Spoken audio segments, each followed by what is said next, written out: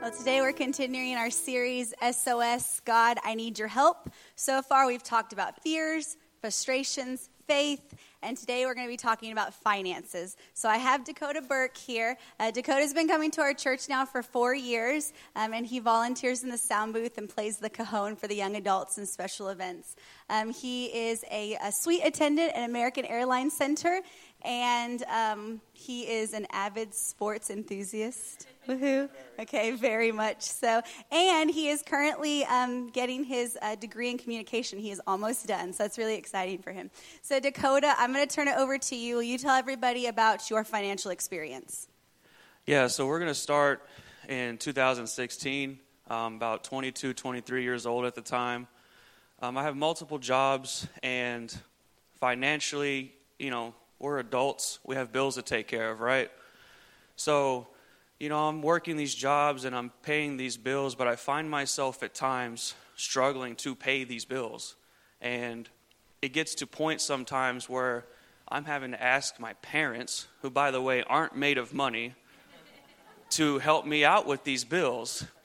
And to me, this may be the wrong word, but it felt degrading to me that as a 22, 23-year-old man, to go and ask my parents for help when they have their own things they need to take care of. I didn't like it. I felt bad. Every time I was like, look, I don't like to do this, but. And it was a struggle. So, one day, and I prayed about it a lot about my finances, but one day I got an answer from God, and I would ask him, God, help me with my finances. Help me with the struggle. And the thing is, when you pray to God, he'll tell you yes, he'll tell you no. He'll say, just be patient, it's not your time. But the answer I got was, I'm trying to help you, but you're not doing your job. Excuse me? What? What do you mean? What are you talking about? And that just baffled me. And finally, I came to the realization of what that was. I have always been, I used to be a picky and choosy tither. And it would mostly be, I have enough money to tithe. I guess I'll tithe this week. A month will pass by, and then I finally decided to tithe again. And I decided, 2017, I'm going to be a consistent tither for the first time in my life. And that is what happened. In 2017, I tithed consistently. So when 2018 came along and I got that, letter you get from the church about your giving for your taxes and everything, that thing was 2 pages long.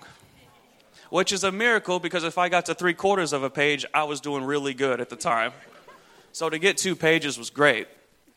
And you keep fast forwarding to this year, I made for the first time a faith promise to give to missions a certain amount of money. And I can tell you right now that I'm 1/5 of the way there.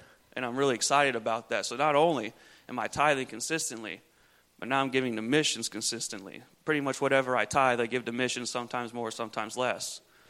And what has happened when I finally decided to be faithful to God, he's been faithful to me. And as she mentioned, I'm a suite attendant at the American Airlines Center. That happened a month ago. That's a promotion for me. Because I used to work in the kitchen in the suites delivering food. Now I make people deliver the food to me. And basically, the way you look at it is, think of like a waiter for tables, but now I do it for suites and I deal with rich folks. So there's a lot of potential to make really good money there. But saying all that, what it's done is, like I said earlier, because I finally decided to be not just faithful to God, but be obedient to him when it comes to giving and when it comes to tithing, I finally started doing my job, and I'm seeing the fruit of that come forward. And before I get out of here, I really want to say something to the youth and young adults, because I relate to you guys more. Listen, when pastor's up here talking about that first fruits, talking about that, talking about tithing, your money is not being wasted here. Your money's being used for missions. Your money's being used to create a new lobby. It's create a new experience. It's being used for good things. And so when you get paid, when you have a job, if you have a job, don't use that money to buy the newest iPhone, the newest Xbox game. Don't go and waste it. If you have the push pay app like me, you get on there and in 15 seconds you just tithe to the Grace Place. Because what Pastor says a lot is that 90% that you keep after you give that 10%, It goes further than the 100% if you kept it yourself. You know, when Jesus fed the 5,000 with 5 loaves of bread and 2 fish, but he made it work, and he not only made it work, but it satisfied the people. It's the same thing with your finances. He takes that 90% and he makes it more useful to you than if you kept all that 100%. So be wise with your money, be faithful with your money, be faithful to God, because I'm one example of many. He'll be faithful to you. Man, I can't say anything else. Thank you, Dakota. Well, all I have to say is ditto. What he said, amen? Hey, somebody's listening. Somebody's listening. Not everybody's listening, obviously. Somebody is. And I know that somebody, because I'm talking about finances, somebody's going to say something about it. But you're going to do that again? Yeah, I'm going to do it again. And I'm going to do it again. And I'm going to do it again. Until it finally gets through the thick skulls of some people. Because I'm trying to help you. Amen? Trying to help you. And God's helping some people. And it's exciting. Amen. Well, today we're looking in 1 Timothy chapter number 6. 1 Timothy chapter number 6 and verse number 10. Paul writes to young Timothy, and he says, for the love of money, say the love of money. For the love of money is a root of all kinds of evil, for which some have strayed from the faith in their greediness and pierced themselves through with many sorrows. Well, we're in our 4th week of our series called SOS. We understand that the SOS signal is a universal distress signal sent out in times of emergency. Well, today we are sending out an SOS concerning our finances. I want to begin this morning by giving you some staggering statistics so that you will understand the seriousness and the financial problem that America is in today. But it's not just America, but it's also in the church as well. Hear these statistics. 80% of Americans are in debt. 80%. The average American today spends 17.5% of their income on the interest they pay on their debts. 17.5% gone before they even get started. Over 50% of Americans can't cover a $400 emergency. The average credit card debt in America today is $16,000. 56% of Americans today spend more money than they make. Financial problems is the number one cause of divorce. Financial problems is the number one source of stress. I don't know about you this morning, but I believe somebody needs to send out an SOS signal. Now, today I want to share 4 things with you about finances. Now, this ought to be an hour teaching, but I'm going to do my very, very best to give it to you in the next 25 minutes, so you better hang on. Let me begin today by talking about the purpose of our finances. What is the purpose of our finances? Well, obvious, number one, is to provide for our needs and for the needs of others. Philippians chapter 4 and verse 19, Paul writes, and he says, my God shall supply all of your need according unto his riches in glory. Listen, God wants us to have all of our needs met. He doesn't want us going without the basic necessities of life. We all understand what the basic necessities of life are, right? Food, clothing, shelter, golf. Hey, notice Philippians 4:19 says that God will supply all of your need, not all of your greed. But 1 John chapter 3, verses 17 and 18 says that God not only wants to provide for our needs, but he wants us to use our surplus not to buy a bigger house, not to buy a fancier car, but to provide for the needs of others who are unable to provide for themselves. What is the purpose of our finance? Well, number 2, to prove our priorities. Prove our priorities. See, how we spend our money says a lot about us. See, our money habits tell off on us.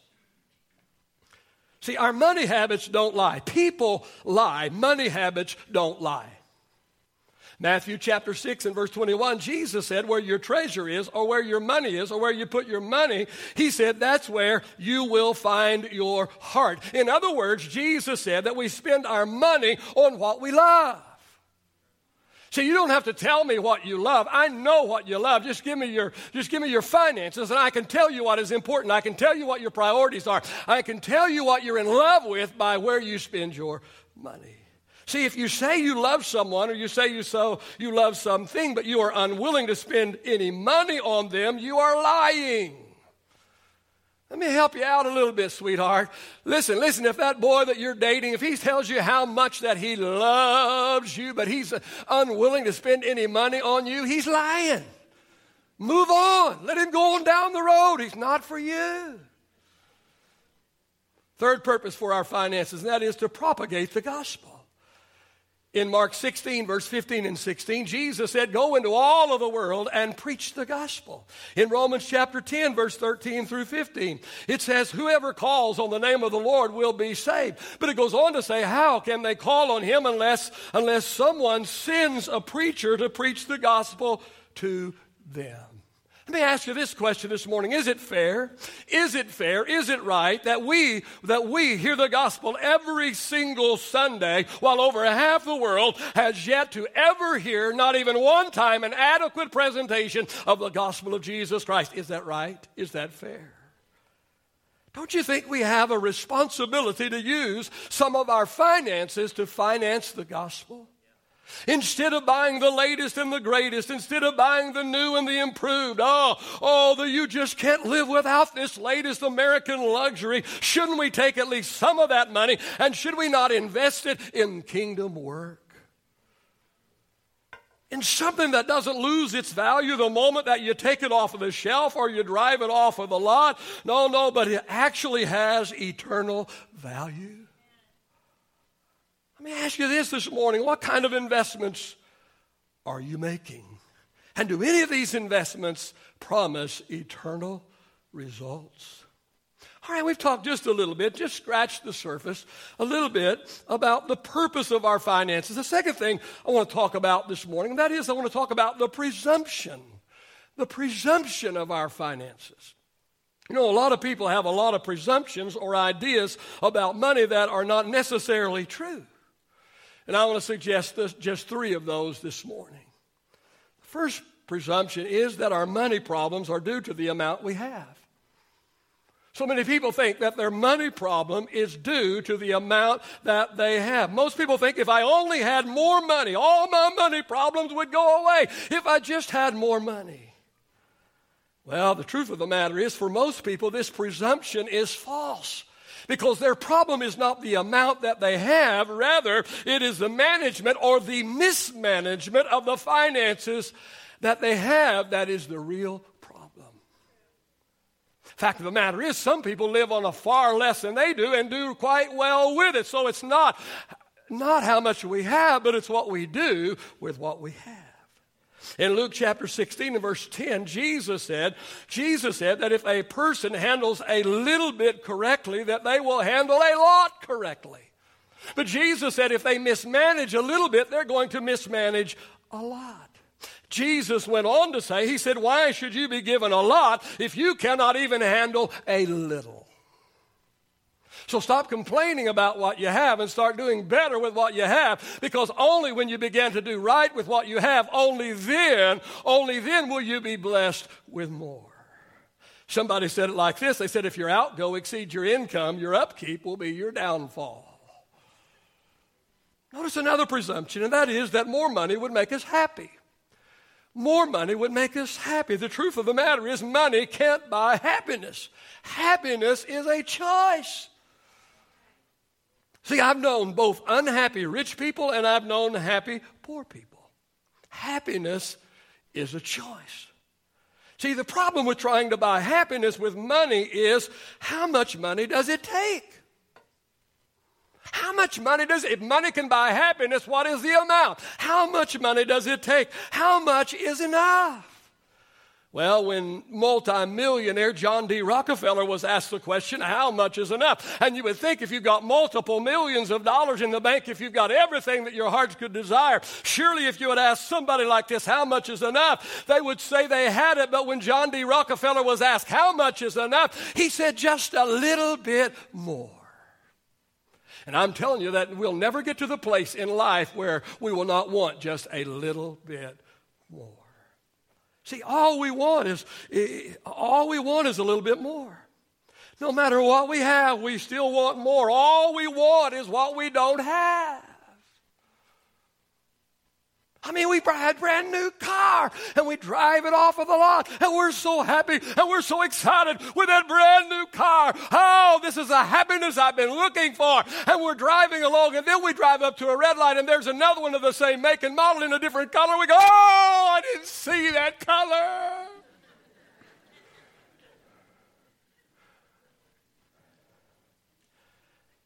See, the wisdom writer wrote in Proverbs 27:20, he said, human desire is never satisfied. Never satisfied. Our desire, our wants, our wanter works overtime. Human desire, human wants, never satisfied. I will say this, and that is, although money cannot make you happy, listen to me, money problems can sure make you unhappy. Yeah, money cannot make you happy, but money problems can sure cause a lot of unhappiness.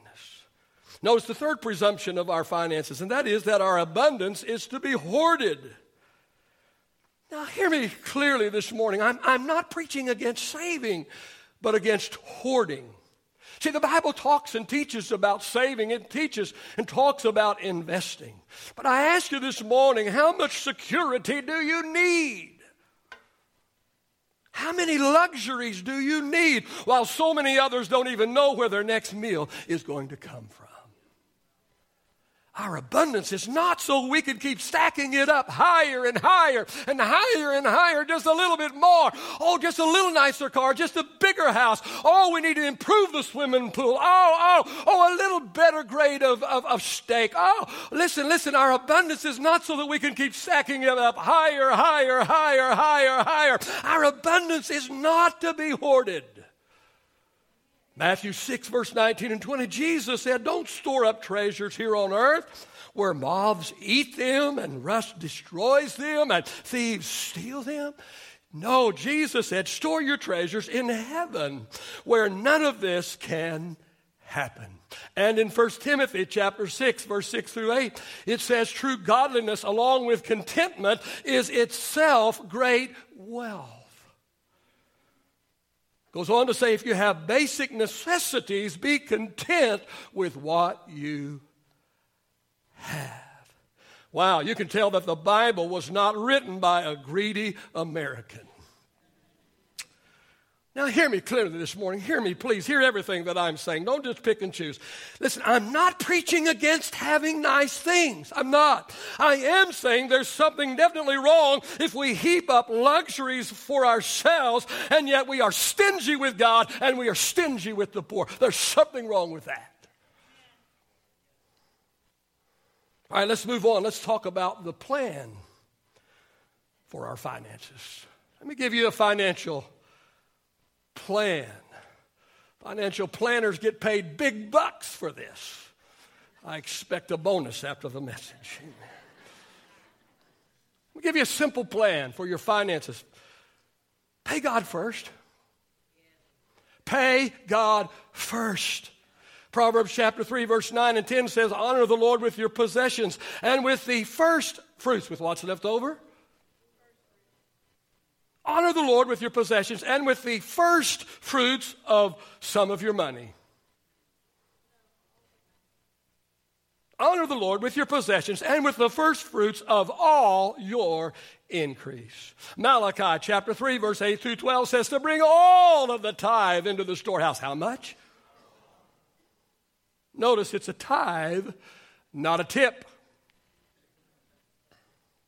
What is the tithe? Well, it is the first 10% of all our income. In Malachi chapter 3, it says that people who tithe, that people who when they get paid, they take the first 10% off of the top and they sow it into the work of the Lord. In Malachi, it says people who do this have a blessing on their finances. The Bible says God promises that He will open the windows of heaven over the lives of tithers. That's what it says. But it goes on to say those who do not are literally robbing God. If you're not tithing, the Bible calls you a thief. I wouldn't do that. I'm too nice. But Malachi 3 says people who tithe have a blessing on their finances.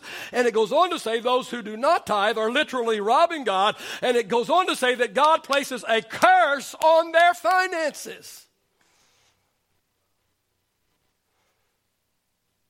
But Pastor, I can't afford to tithe. But remember, I can't afford not to. You're not tithing? How's that working out for you? If you're struggling in this area of finances, and the majority of Americans are, and the majority of church members are, ask yourself, is my finances blessed or are they cursed? The first step in getting your financial house in order is to get out from under the curse and get yourself under God's financial blessing. Next thing you need to do and plan for your finances, that is prepare for emergencies. I already gave you the staggering statistic that over 50% of Americans today cannot cover a $400 emergency. Not $4,000, $400. That's just a set of tires. How many know your tires are going to wear out? That's just a trip to the emergency room. If you're lucky, maybe Care Now or something. That's just your refrigerator going out, and that'd be a cheap one, or your washing machine going out.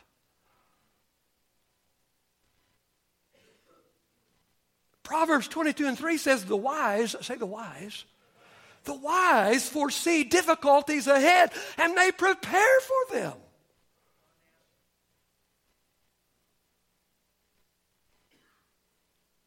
But the fool, it goes on to say, ignores them and suffers the consequences for it. Listen, I'm going to be as kind as I can, but I'm going to be as truthful as I can. And sometimes people come to me and they want the church to help them with their emergency. And really their emergency, it shouldn't have been an emergency. My car won't pass inspection, so I can't get to work. I can't get a paycheck. I need some tires. Well, you knew your tires were going to wear out. Way back there. I'm not telling you I won't help you with your tires, but I'm just saying, come on. This isn't rocket science. Maybe it is because people can't get it. 50% of Americans can't get it. Don't be a fool. Emergencies are coming. Your kid is going to get sick. Your tires are going to wear out. For most of you, you're going to lose your job. Aren't you glad you came this morning to be encouraged? But in America today, you are. The day when you worked for 30, 35 years for one company, got a gold watch and the gold parachute, those days are gone. They're over. The days of being loyal to workers, that's long gone. That was another generation. That was the greatest generation. And it's gone downhill ever since. Come on. Emergencies are coming. Life happens. Get you an emergency fund in place. Start with $1,000 and then grow that emergency fund to 3 months' pay. How do I do that, Pastor? Well, you scrimp and you save and you have a garage sale. And you deliver pizzas on Friday and Saturday nights. Anything, everything to pull together an emergency fund. I promise you, when the emergency arrives, you're going to be glad you did. Can't tell you how many people give me a text or give me a call and say, Pastor, I never had an emergency fund until I went through your financial class. I have one now. My tires just went out. Before, when my tires had to replace my tires, I would freak out. I would go crazy. How in the world, what am I going to do here? But you know what? I still don't like buying tires, still don't like spending money. And this was a girl, so girls sure don't want to buy something like that. She said, I don't like it. But she said, you know what I do like, and that is I didn't have to worry. I didn't have to fret. Amen. I had money in my emergency fund to go buy those tires. That's just one of many, many testimonies. The next thing, we're building a plan for our finances. That is, proportion your living expenses correctly. Proportion your living expenses correctly. Some of you need to have a garage sale. Now, I'm not talking about the garage sale I was talking about 30 seconds ago, where you put all your junk in your garage and sell stuff out of your garage. No, some of you need to sell your garage. But not only do you need to sell your garage, you need to sell the house the garage is attached to, because you can't afford the house you're living in.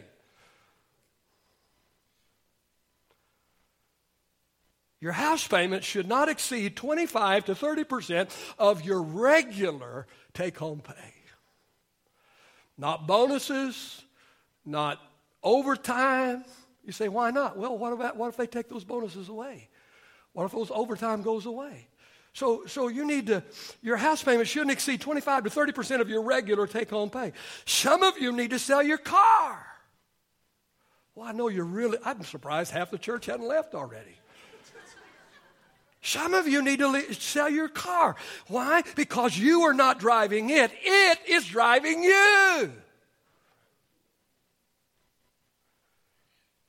See, the total value of every vehicle you own, including cars, trucks, motorcycles, RVs, anything with wheels, add all of their value together and add up all their total value, and the sum total of everything you own on wheels should not exceed 50% of your annual take-home pay.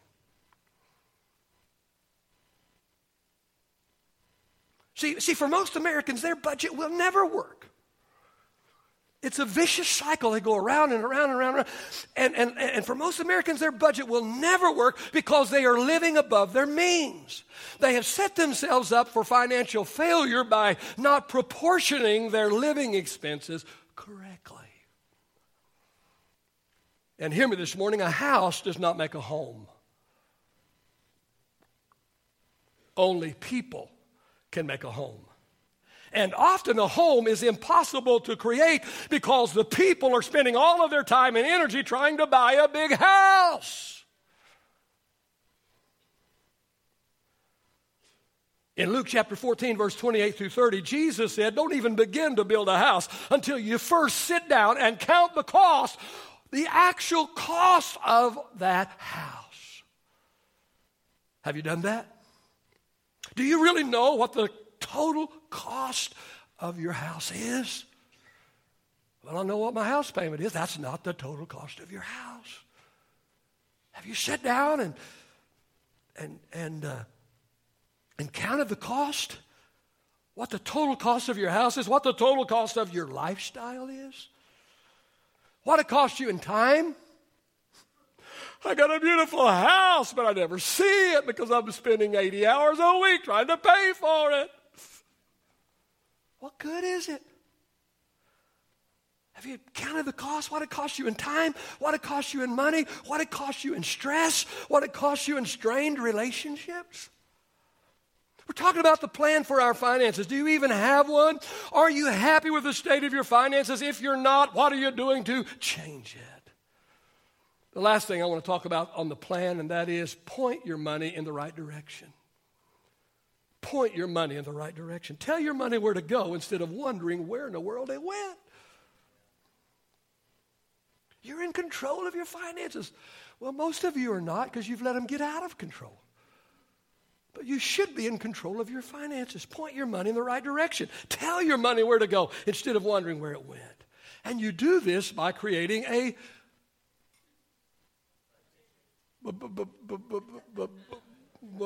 budget. I knew it'd be hard for some of you to say. Haggai chapter 1 and verse 6 says, your wages disappear as though you were putting them in pockets with holes in them. Let me remind you quickly of the four things, and I've given this to you several times, but I'm going to give it to you again. Remember, there's some people that have never heard any of this. Let me remind you of the four things you should be doing with your money. The first thing you should do with your money is you should sow some. Sow some. That's tithe and offering. 10 to 15% is a good place to start. Say start. Sow some, 10 to 15% of your income. Number two, you should save some. And this is the proper order. You start by sowing some, then you save some. Why? Why do you do all the work and everybody else gets all the money? Have you ever noticed that? You work all the time and you do all this work and everybody gets the money, but you don't get any of it. That's wrong. Point your money in the right direction. Sow some, then save some. Save some, 10 to 15%. Start with an emergency fund. Before you save, before you get money for kids to go to college, before you get retirement money. No, first of all, get you an emergency fund in place. Number two, then start saving. Saving then. And then only after you've done that, then only then can you start your retirement. Really, you need to have all of your bills paid and be debt-free except your house before you even attack a retirement. Sow some, save some, and then spend some. Finally, we get to spend some. And hopefully less than you make. And remember, you're already starting out with 20 to 30% less than what you brought home. Because first of all, you've what? You sowed some, and then you've saved some. So now that's, if you've given 20, 30% away, then you only have, 60 or 70, 80% left over to spend some. Spend some. Spend less than you make. And remember, big items like your house and your car, make sure they are in correct proportion to your income. And then finally, share some. But here's the thought. You can't share some if there's nothing left over. You sow first. You share out of your surplus. But there'll never be any surplus if you don't sow some, save some, spend some, share some, then finally. All right, notice the fourth thing about our finances. That is, we'll talk about the power of our finances. See, how we manage or mismanage our finances has a tremendous effect on our lives as well as the lives of others. This is one of the reasons why I address this subject quite often. Probably more often than some people would like, and I wasn't even going to do this, but my staff said, when I presented this SOS series, finances came up, and so, hey, I'm going to blame it on the staff. But seriously, there's people that are hearing it for the very first time, and there's a whole lot of people that aren't doing it. Hello? Let me share really quickly. Let me suggest three things that our finances have the power to do. First of all, they can reduce stress. Reduce stress. How many know stress causes a lot of problems? See, a lot of people get divorced, not because they don't love each other anymore, but because of stress and because of the way that they handle stress. See, a lot of people that are divorced never would have gotten divorced if it wasn't for their financial situation and the stress that came with it. A lot of people are sick, brought on by stress and the way they handle it. And the list goes on and on and on and on and on. When financial stress goes away, so does a lot of other problems. Number two, it can relieve other people's stress. Let me ask you this morning. What if you had your financial house in order, which would free you up to help somebody else who is struggling in that area? I can tell you by experience, it's fun. It's literally fun to bless struggling people with a financial gift. Because I remember years ago when my wife and I were first married and starting in ministry, and I can remember the financial struggle that we had, and ours was a lack of income. When the offering is $15 for the week, yeah, our problem was we needed more money. Amen. But I can remember what it was like when I'd go to the mailbox and somebody out of the blue would send me $100. It was like they sent me 10 grand. I can remember when my brother laid a $500 check in my hand. Oh, man, what a blessing it was. And I said to myself, when I get in that position, when I get that place in my life and in my ministry, I'm going to be the one that sends the money. I'm going to be the one that puts it in their hand. And I want to tell you, and I'm not bragging, I'm just telling you, it's fun. It's fun to buy a car for somebody that can't get to work because they don't have a car. Their car's broke down. And you and a couple of buddies get together. And I'm not talking about buying them something off the showroom. I'm talking about an old beater, but it'll get them to work. And you're able to drive up to them and hand them the keys to the car and see their face light up. Oh, this is the answer to my prayer. It's fun.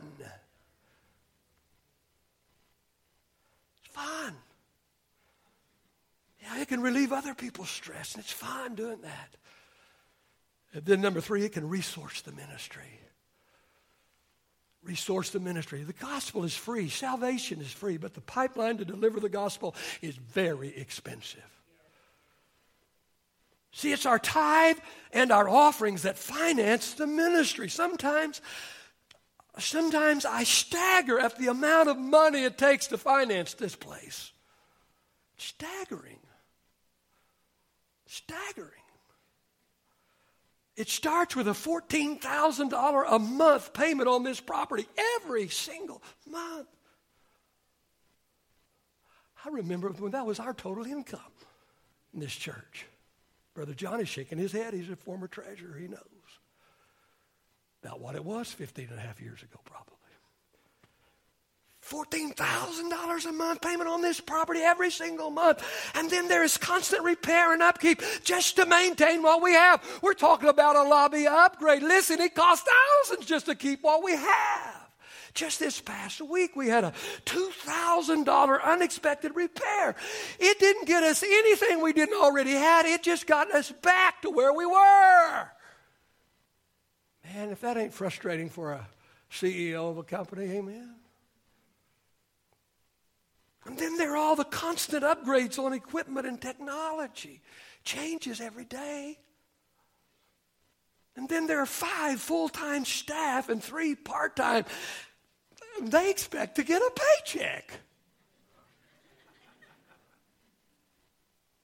And then there's janitors to pay, and then there's secretaries and staff support, and then there's utilities, and then there's insurance, and then there's this, and then there's that, and then there's something else. It's overwhelming. It literally is staggering sometimes when I see what it takes to keep us afloat. The good news is some way, somehow, and I don't always understand it, but some way, somehow, there's always enough. Sometimes it's really, really close, but God is faithful. Faithful. For your information, there's an 8-part series on finances, 8 hours of teaching that I have taught that can be found on our website. I've only had time today to either whet your appetite or make you uncomfortable. Sometimes my job is to comfort the afflicted, and sometimes it is to afflict the comfortable. Takeaway this morning is this: our values are revealed through the way we handle our finances. Our values are revealed through the way we handle our finances.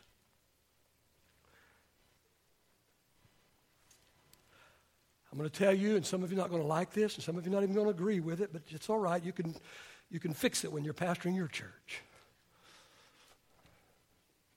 But I'm helping you more today with what I'm sharing today. If you'll put it in practice, I'm helping you in your life more than if I were to give you some kind of spiritual experience. Am I against experiences? No, I like experiences myself. But the Word of God is filled with practical admonition. And most of the time when we get those Shandai moments and those spiritual experiences, because we've been so stressed because of the problems that we have created ourselves. And so what you need today is not for me to put my hand on you and let you Shandai and shake a little bit. What you need to do is take this teaching, which is based on the authority of the Word of God, take the plan and put it into practice. Do more than that. Get online and listen to those 8 hours of teaching, and then start implementing the things that is Bible-based teaching. I promise you, your life and your situation will drastically turn around.